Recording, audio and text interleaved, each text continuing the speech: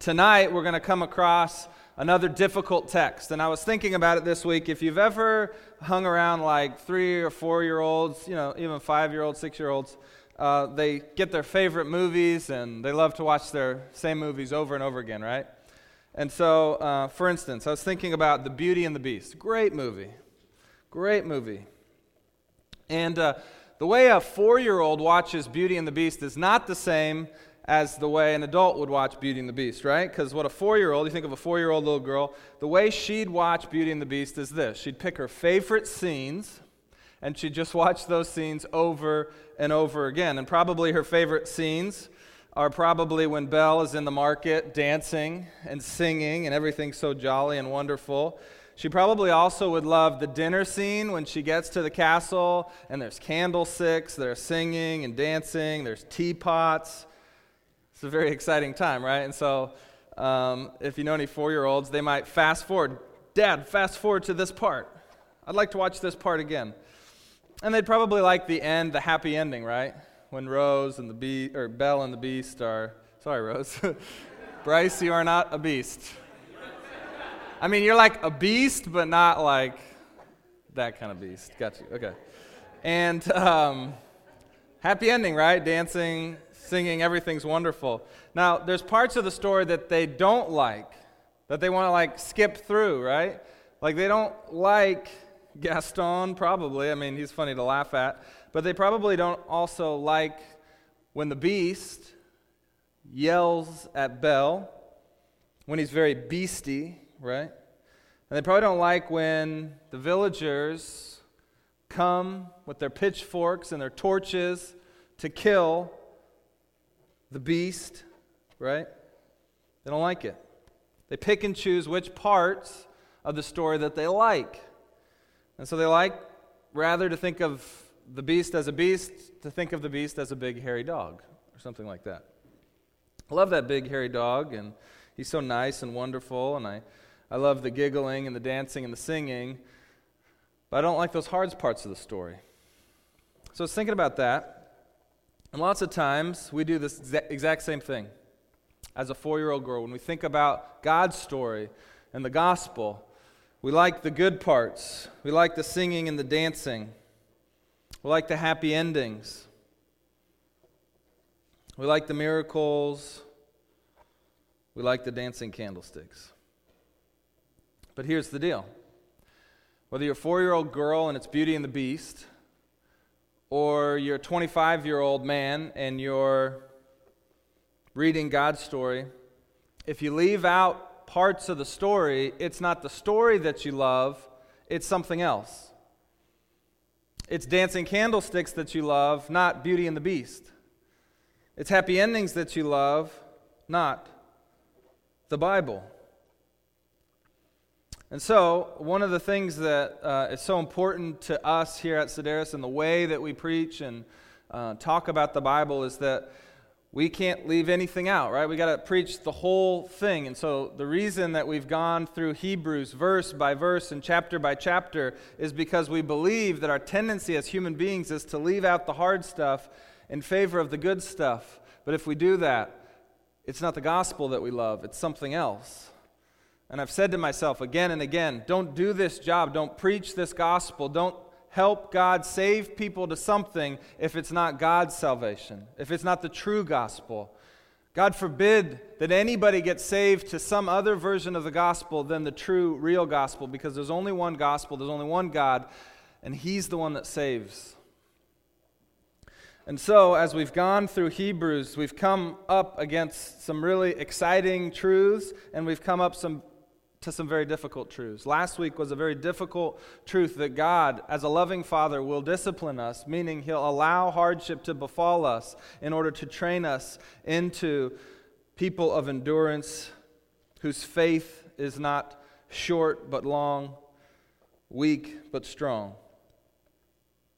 And again, this week we're coming to a hard truth, but we don't skip over it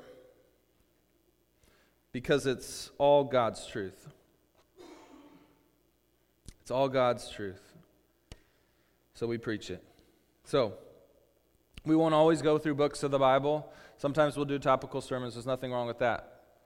But when we do go through a book, we want to go through it and read the whole thing and understand the full picture that God is trying to draw out.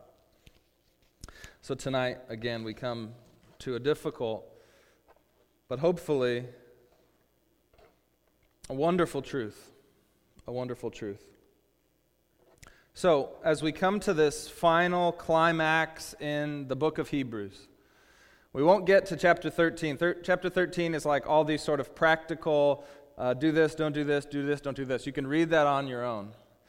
But the end of chapter 12 is really this climax that we come to, where he explains everything that he's been building to and explaining to us, comes to this final one important truth that we have to understand if we're understanding the full gospel.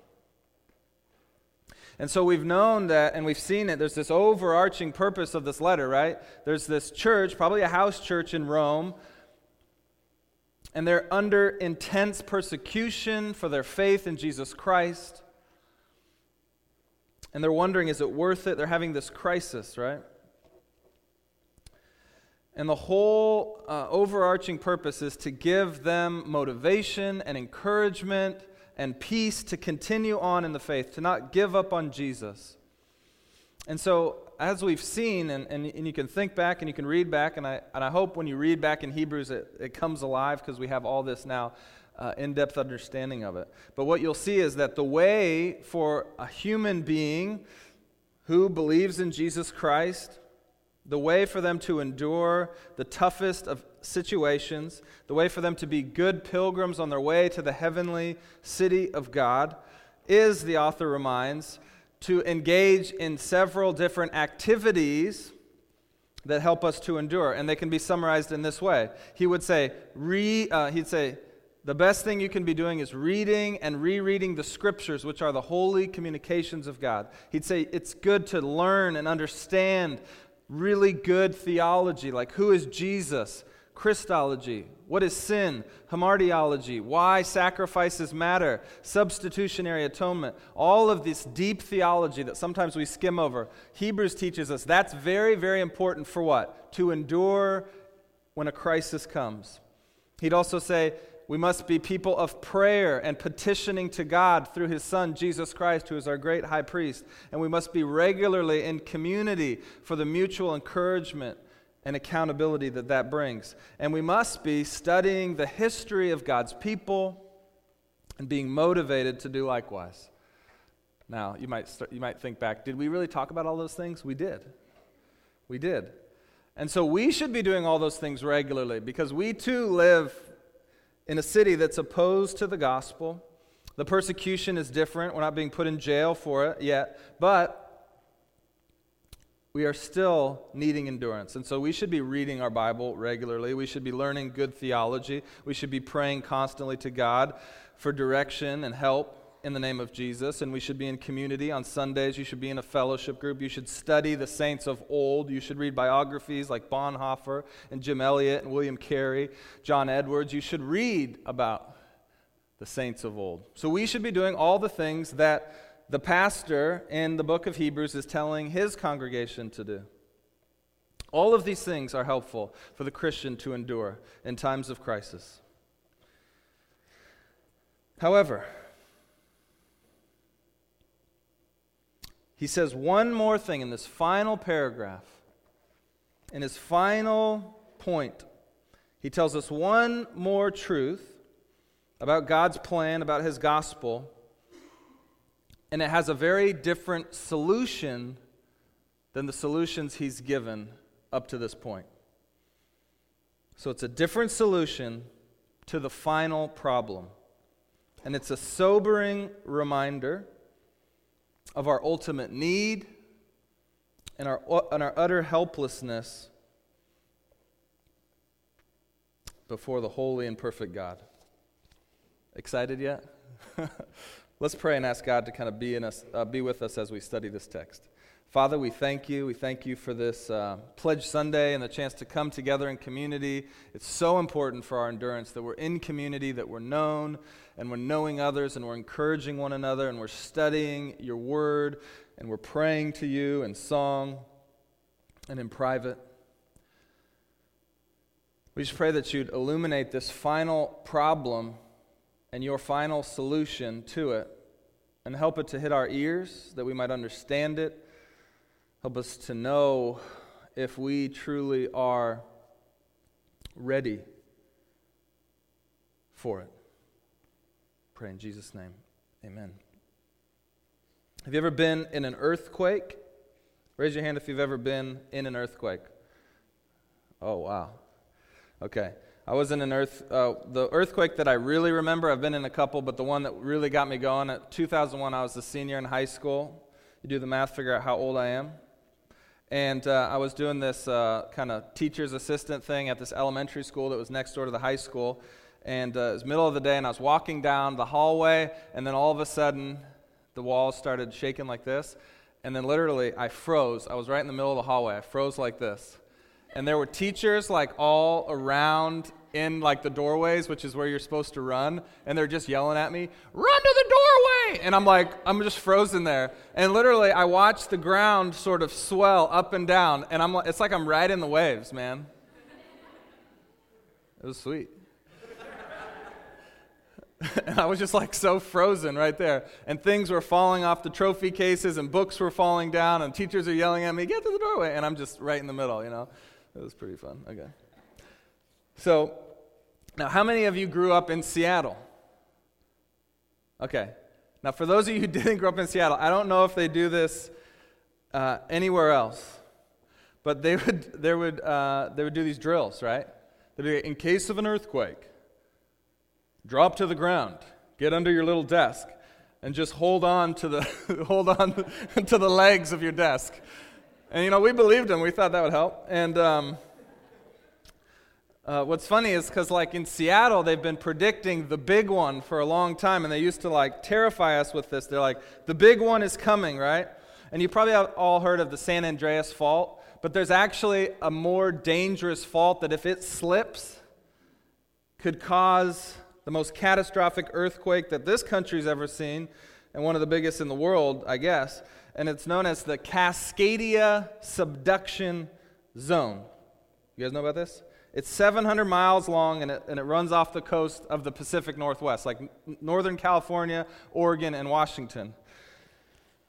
And so they talk all the time, man, if that fault line slips, like big slip, not just a minor slip, if that like full-on slips, it's a big one. And this guy named Kenneth Murphy, he's the head of FEMA for this division, responsible for Cascadia.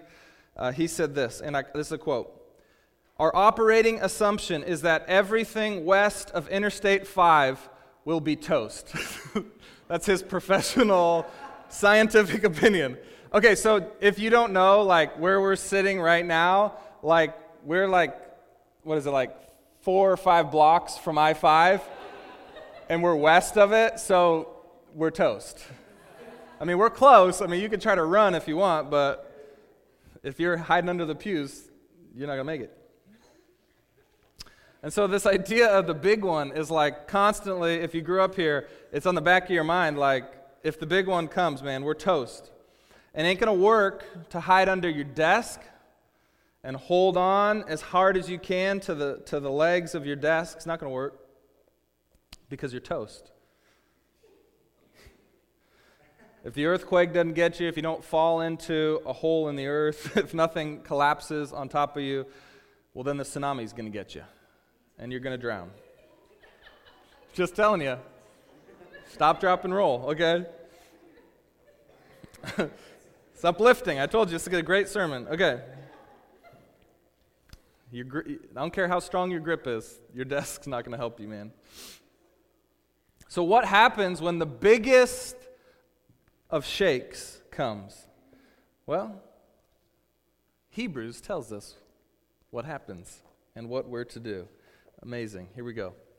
Hebrews chapter 10, and we're going to actually start in verse 18 and read to 29. It says this, "For you have not come to what may be touched, a blazing fire and darkness and gloom and a tempest and the sound of a trumpet or a voice whose words made the hearers beg that no further message be spoken to them.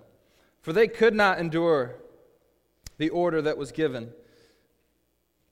quote, "If a beast touches the mountain, it shall be stoned to death." Indeed, so terrifying was the sight that Moses said, "I tremble with fear." I'll explain what they're talking about there in a bit.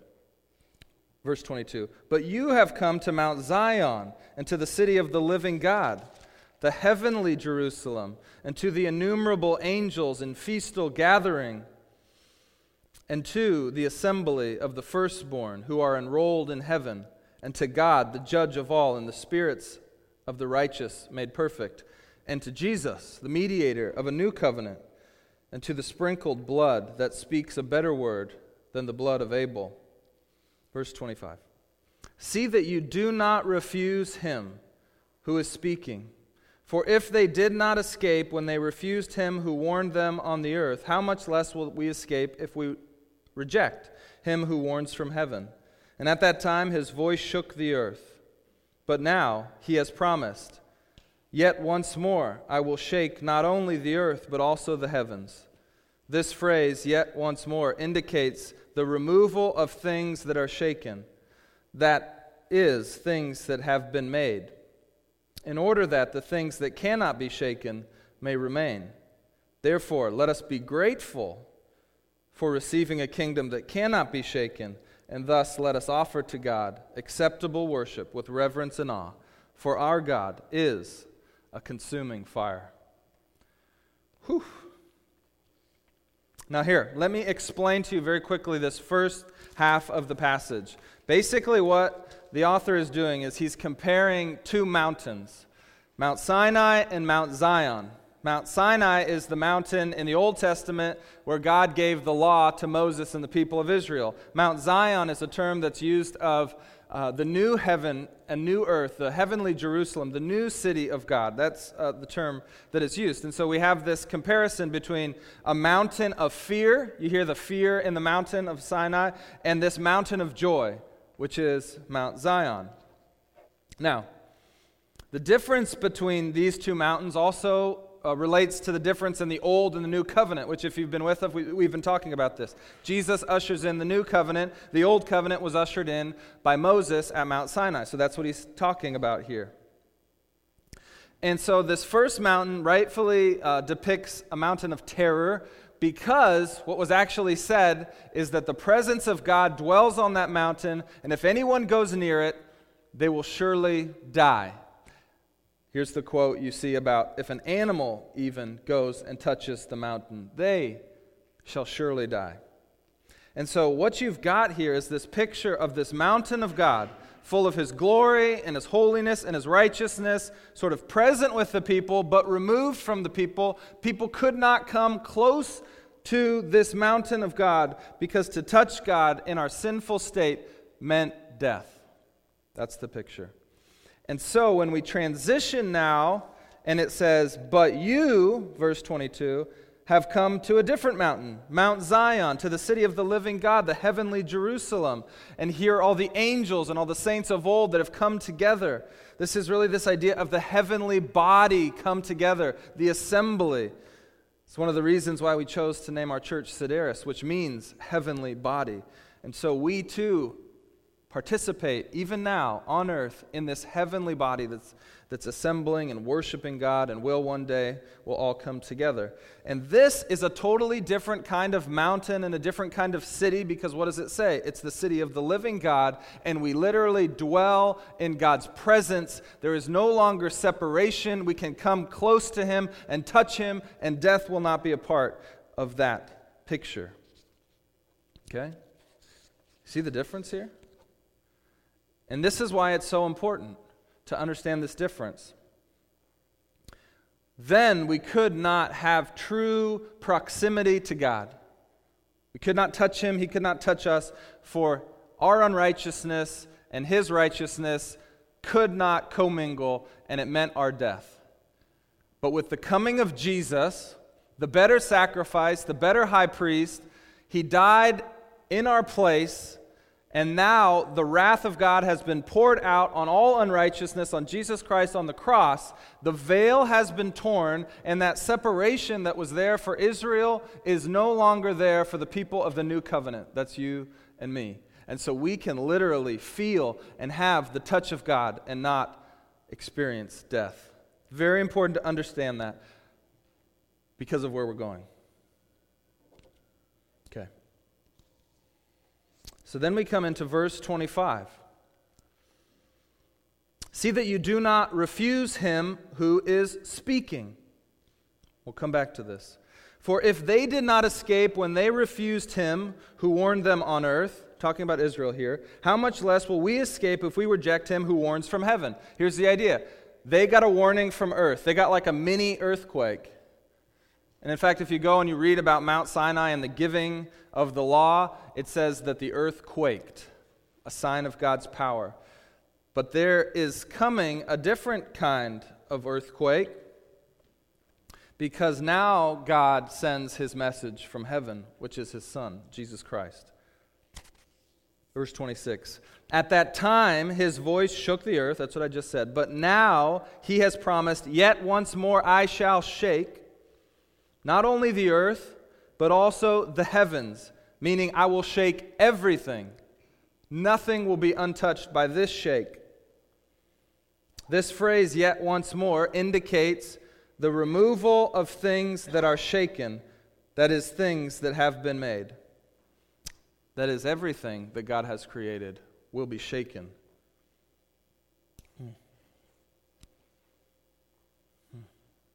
That the things that cannot be shaken may remain. So, you've heard of these sayings, right? I sent out a video. Shake it off. I'm so sorry about the thumbnail that pops up on the Shake It Off video. I don't know if you saw my email. It's a terrible thumbnail. If you looked at it on your phone, you don't see the thumbnail, so you don't know what I'm talking about. It picks a particular part of the music video that I don't like that much. So we have these sayings like, shake it off, or we got to give them a shakedown, or I will not be shaken. Or we say things like, we have to wait and see how it all shakes out, right? So we have these ideas of things being shaken. It's part of our nomenclature. We understand kind of what it means, right? But I want to give a little bit more understanding to what it's saying here. All of that we're saying, even what Taylor Swift is saying, has some type of connection here to what God is saying. There are all sorts of things in Taylor Swift's life that she doesn't like. Rumors that she doesn't like. People probably that she doesn't like and the things they say. And she says, you know what, I'm just going to shake it off. I'm just going to shake it off. They're not going to be my identity or my definition of myself. I'm shaking them off. And then I sent you this dog video, right? Did you know that dogs can shake off 70% of the water that's on them in 4 seconds? This is incredible stuff. So they get water on them or anything that they don't really want on them, and they shake. And in 4 seconds, they can get 70% of that off. And so shaking and shaking it off and shaking down and how is it going to shake out is really another way of saying, I want to remove anything that's not essential to what's good and true and right. I want to get rid of it, and the way I get rid of it is by shaking it. It's no different than what God's saying right here. And what we see is this shaking that he's talking about. It's not just a physical earthquake. It's a spiritual earthquake. Everything is being shaken down, shaken off by God. And once and for all, at the end of time, God will shake like he's never shaken before. And everything will be removed. Everything that is not unshakable will be removed. And this shaking, this removal of things that are not essential to God and his kingdom will be shaken off. It's frightful because his shaking is his judgment. And this is the part of the story that we don't like to talk about, the part of the story that we like to skim over. But God must judge His good and righteous creation because there are things that have clinged to it, that have attached themselves to it, that shouldn't be there. And so He's waited patiently, but He's coming to a day when He has to shake it off. All of it, one final time, in order to get it to where He wants it to be. So, if you're a single man in here, you probably do this because this is what I used to do before I got married. But like, say I'm living in my apartment, right? And what I would do is I would allow clutter to sort of build up over the week, maybe 2 weeks, hard to know, maybe a month, I don't know, but I'd let it build up. I mean, I don't need to do all the dishes right after I've used them. I'll just create a nice stack. I'll sort of create a pile. But eventually, even for a bachelor, there comes a time when there's too much filth, there's too much junk, and I've got to do what? Shake it off. And literally, I will spend, and so my wife doesn't like to admit this, but when I clean, I deep clean. I mean, I'm not reorganizing things. I mean, I get down and dirty because I don't do it that often. So when I do it, I mean, I clean it all. I shake it all off. And I used to do this when I was a single guy too. So you catch me on the right day, it looks like I'm a very clean gentleman. But I wasn't. Build it up, and then the day comes when I judge my apartment. I will literally judge it. And what am I doing? I'm removing anything that's not essential to life that I no longer want to be a part of my life going forward because it's not a part of who I want to be. So I judge it. I shake it off. This is what God's going to do with His creation, with His cosmic apartment. He's waiting and He's waiting. Why? Because He's doing other things. He's got things He needs to accomplish that can't happen after He judges, and He's focusing on those now, and He's allowing things to remain in His apartment that He doesn't like, that He knows smell, that He knows are bad, and there's coming a day when He'll shake one last time and judge it all completely, and it will be gone. It will be removed. Man, this was heavy on my heart. Now you say, like, that doesn't seem like a loving God. Judgment? I think we all deep down want God to judge our world because we know that there are things in this world that shouldn't be there.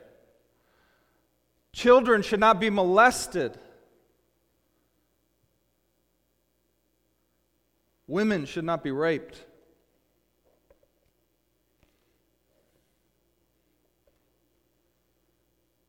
God, judge our world. Remove all those things that aren't a part of You.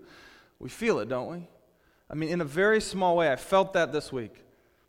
Last Saturday night, my car got broken into, and they stole the money out of my console, and they stole Grayson's snowsuit out of the trunk.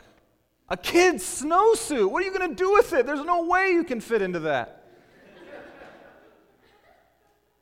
4 days later, my wife's car got broken into, and they stole one thing, Grayson's diaper bag. What are you going to do with a diaper bag, man?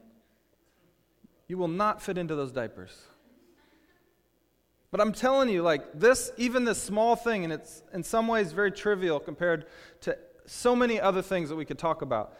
I felt violated, and I felt like, God, judge this world.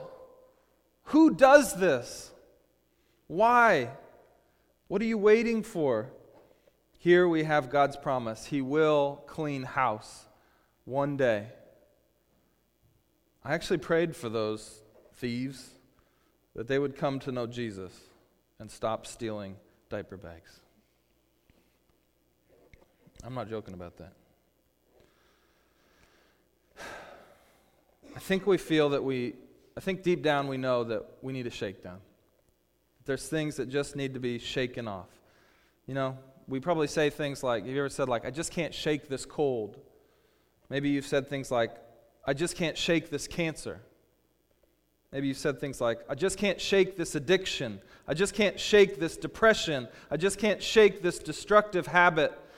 Well, know this. There's coming a day when there's somebody greater than you that will shake you down and shake those things away that you don't feel like you can shake.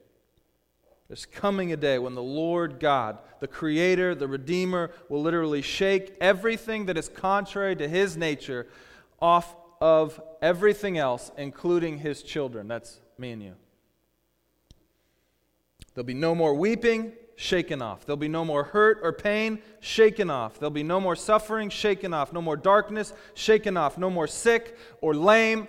All of it shaken off of God's good creation.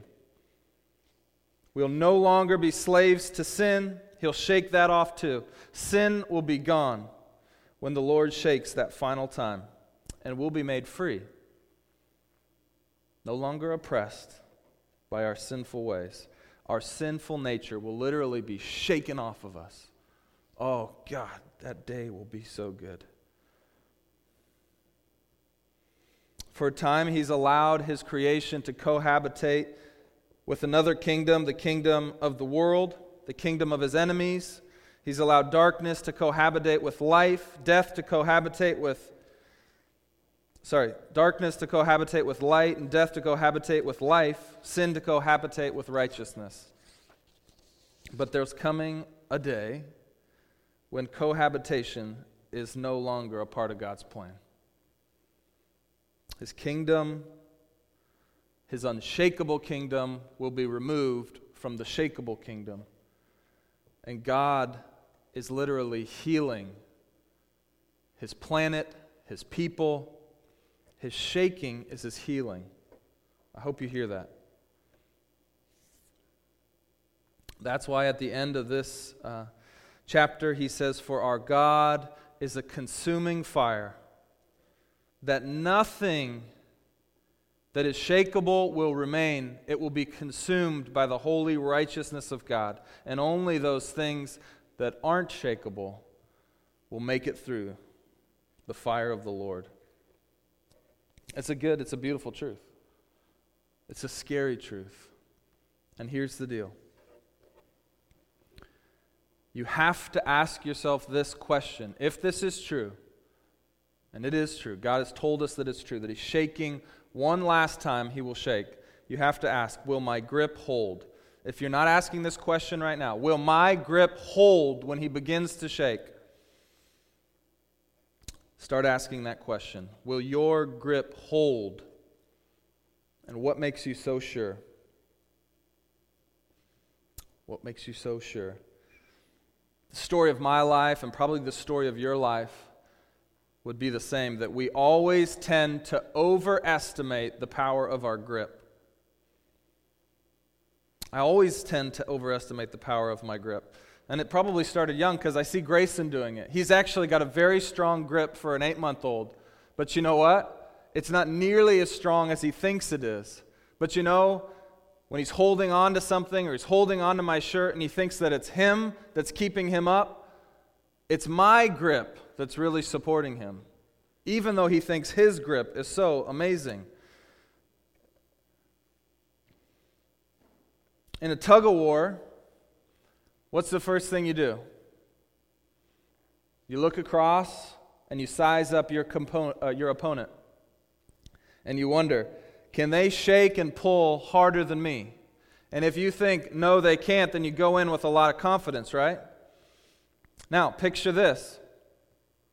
Even if you're the strongest man alive, and you're in some sort of reality TV show, tug of war, reality.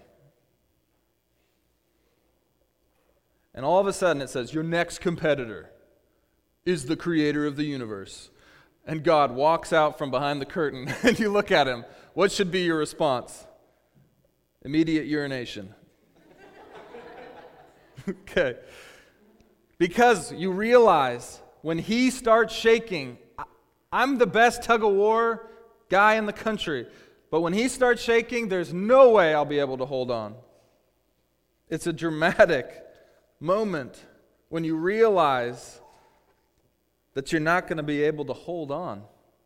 I don't care how strong your grip is. When God starts shaking, you're not going to be able to hold on. You say, well, I've got one of those grips. It's just so strong. I mean, I can make it through anything. It won't hold. You're toast.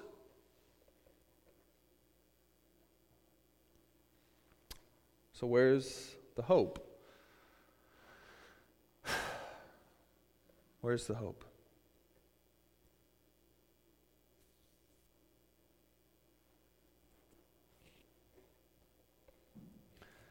Here's the hope.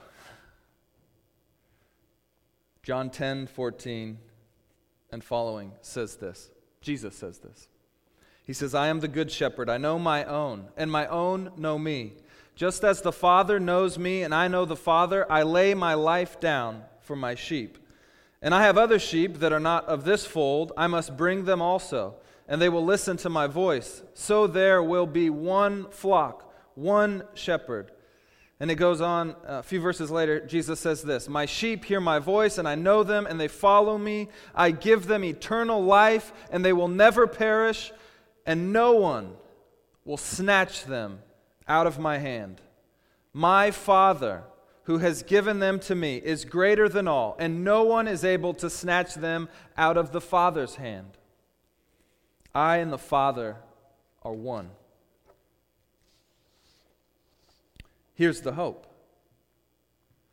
It's not your grip that will save you when the shaking comes. When the big one hits, it's not your personal grip. It's the grip of Jesus Christ holding on to you that will help you make it through the quake. Why? Because Jesus and the Father are one, and no one snatches anyone from their hand. Here's why the touch I told you about was so important. In the new covenant, God grabbing hold of us, Jesus grabbing hold of us, doesn't kill us anymore because Jesus has paid the price for our sin. So his touch doesn't kill us, but it saves us. It doesn't kill us, but it saves us. Don't trust in your own grip. Trust in God's grip. I learned the truth of this in a profound way in 2007. Right after my sister Kim was killed suddenly in a bicycling accident. This song made its way into my ears. I'd never heard it before, and it became sort of an anthem for me. It's a song by a singer named Matt Kearney, and it's called All I Need.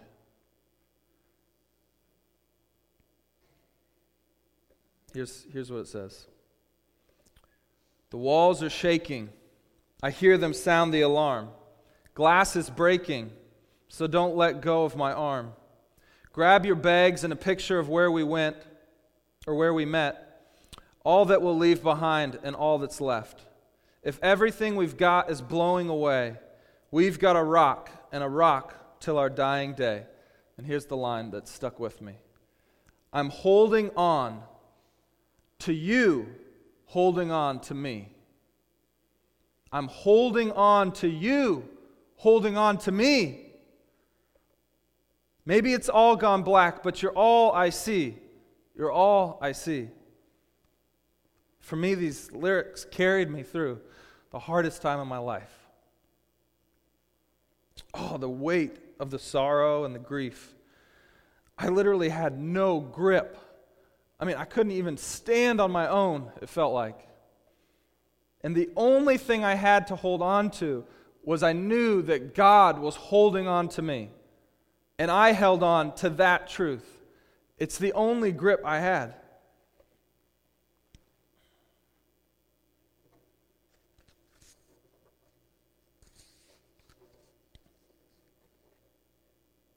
I'm holding on to you, God, holding on to me. When the storm comes, it's all we've got.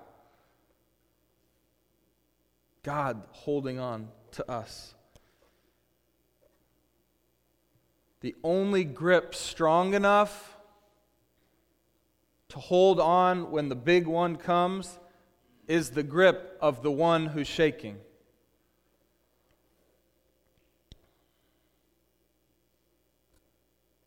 And I realized in that season of life, and I've continued to realize the truth of those words,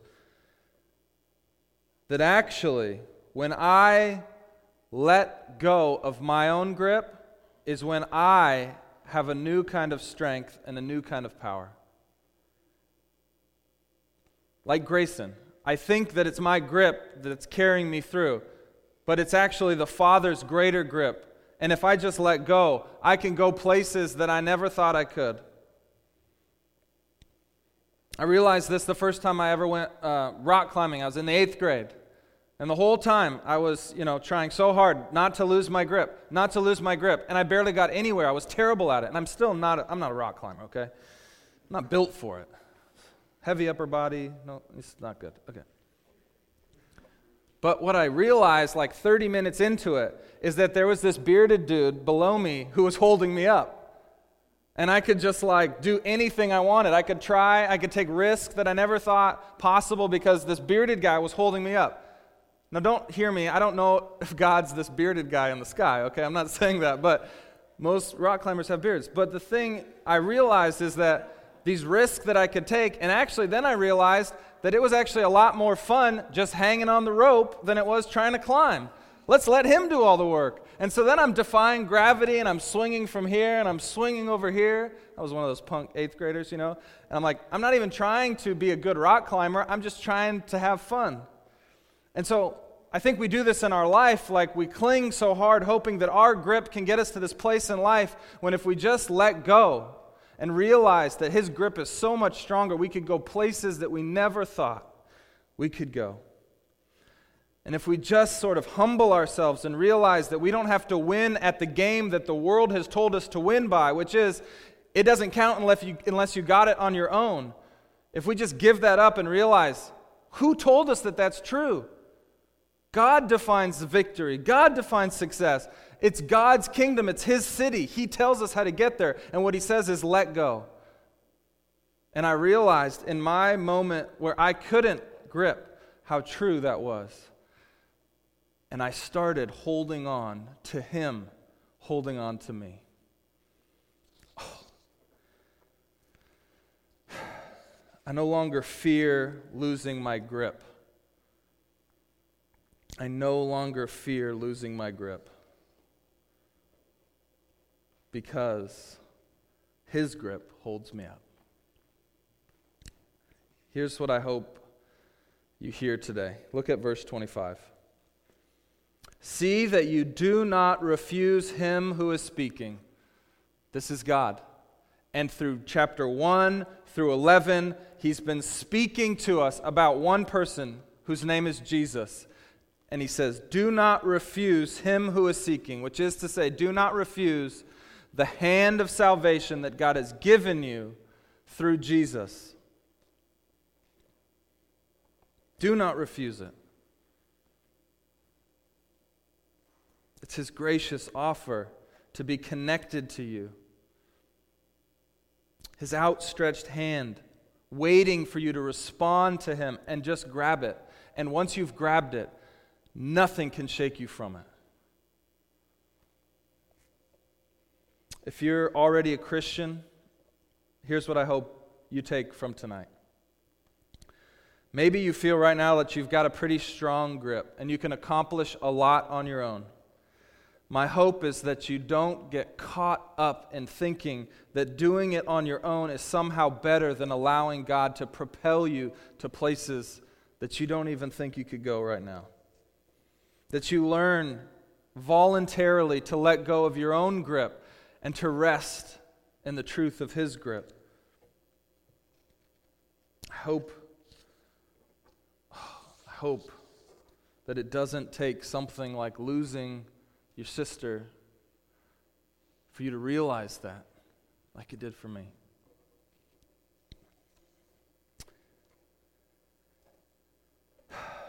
It's the grace of God's grip. Now, if you're a Christian and right now you feel like you have no grip at all, that your strength is gone, perhaps you're like I was after my sister died, and you feel like any minor shake is going to knock you off your feet, that the wind could blow and you'd fall over, believe me, God is holding you up. And you might even now be able to do things you never thought you could do back when you thought your grip was strong. He's holding you. He won't let you fall. Hold on to Him holding on to you. Now, if you're not yet a Christian, here's what I hope you hear. Only the grip of God can hold you when judgment comes and He begins to shake this one last time. Jesus is God, and He's reaching out and He's crying, "Take my hand, trust me."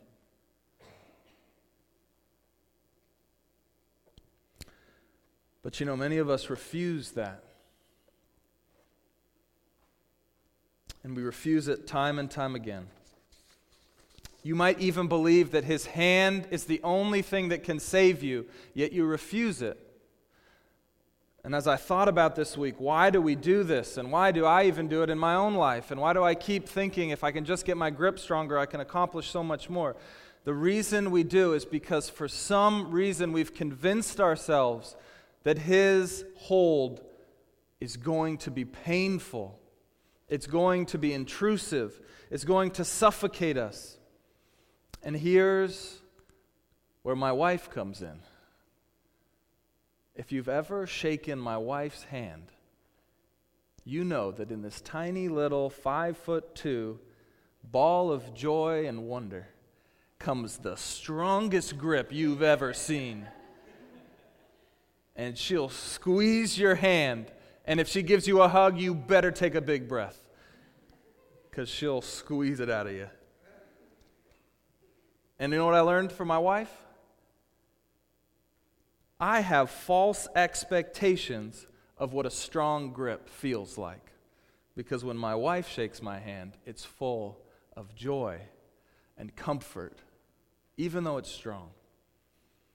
If you're resisting the offer of God, if He's reached His hand and you haven't grabbed it because you're scared of what it's going to feel like when He takes hold of you, trust me, your expectations are wrong. Nothing is more full of love and joy, far, far from dominating and suffocating. The grip of Jesus is more like the grip of Grayson. It's so soft and wonderful. Trust me, it will free you. It won't cause you pain. I want you to ask yourself tonight, what is keeping me from accepting the grip of God? It's the only thing that saves when the shaking starts. Let's pray.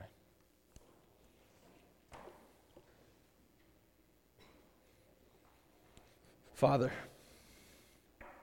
oh Father,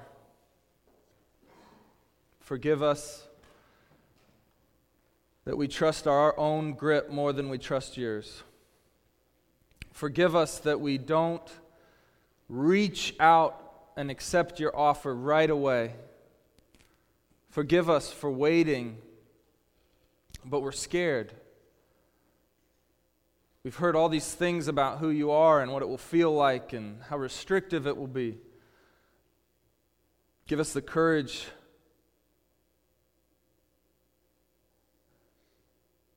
to grab hold of you and then to trust that your hold is the only thing that can save. Father, I pray tonight that if there's anybody in the room who does not know you personally, that has not accepted your outstretched hand, that tonight they might do that. That tonight, for the first time, they might reach back and accept your gracious offer. And that when they do, for eternity, they know that you'll never let go of them. No matter how hard the shaking gets, in the small and in the large, you will not let go of them. So if there's anybody in the room tonight, Lord, I just want to pray this prayer and just invite them to pray it along with me. This is a prayer. It's not magical. It's just us recognizing who you are. So if you want to pray this, go ahead and just quietly in your own head and your own heart, just pray these words. Father, we thank you for sending your Son, Jesus, to come and live the life that we should have lived but don't. Thank you that he willingly went to the cross and gave up his life and died a death in my place, that my sin is on him, that I'm no longer unrighteous in your sight, and I no longer have to stay far from you, but now I can come close to you. I can even touch you. And we thank you that you didn't leave him in the ground, but you rose him from the grave 3 days later to prove that you're even greater than death, that Jesus was your Son. God, I want to accept your hand today. I no longer want to try to do it on my own.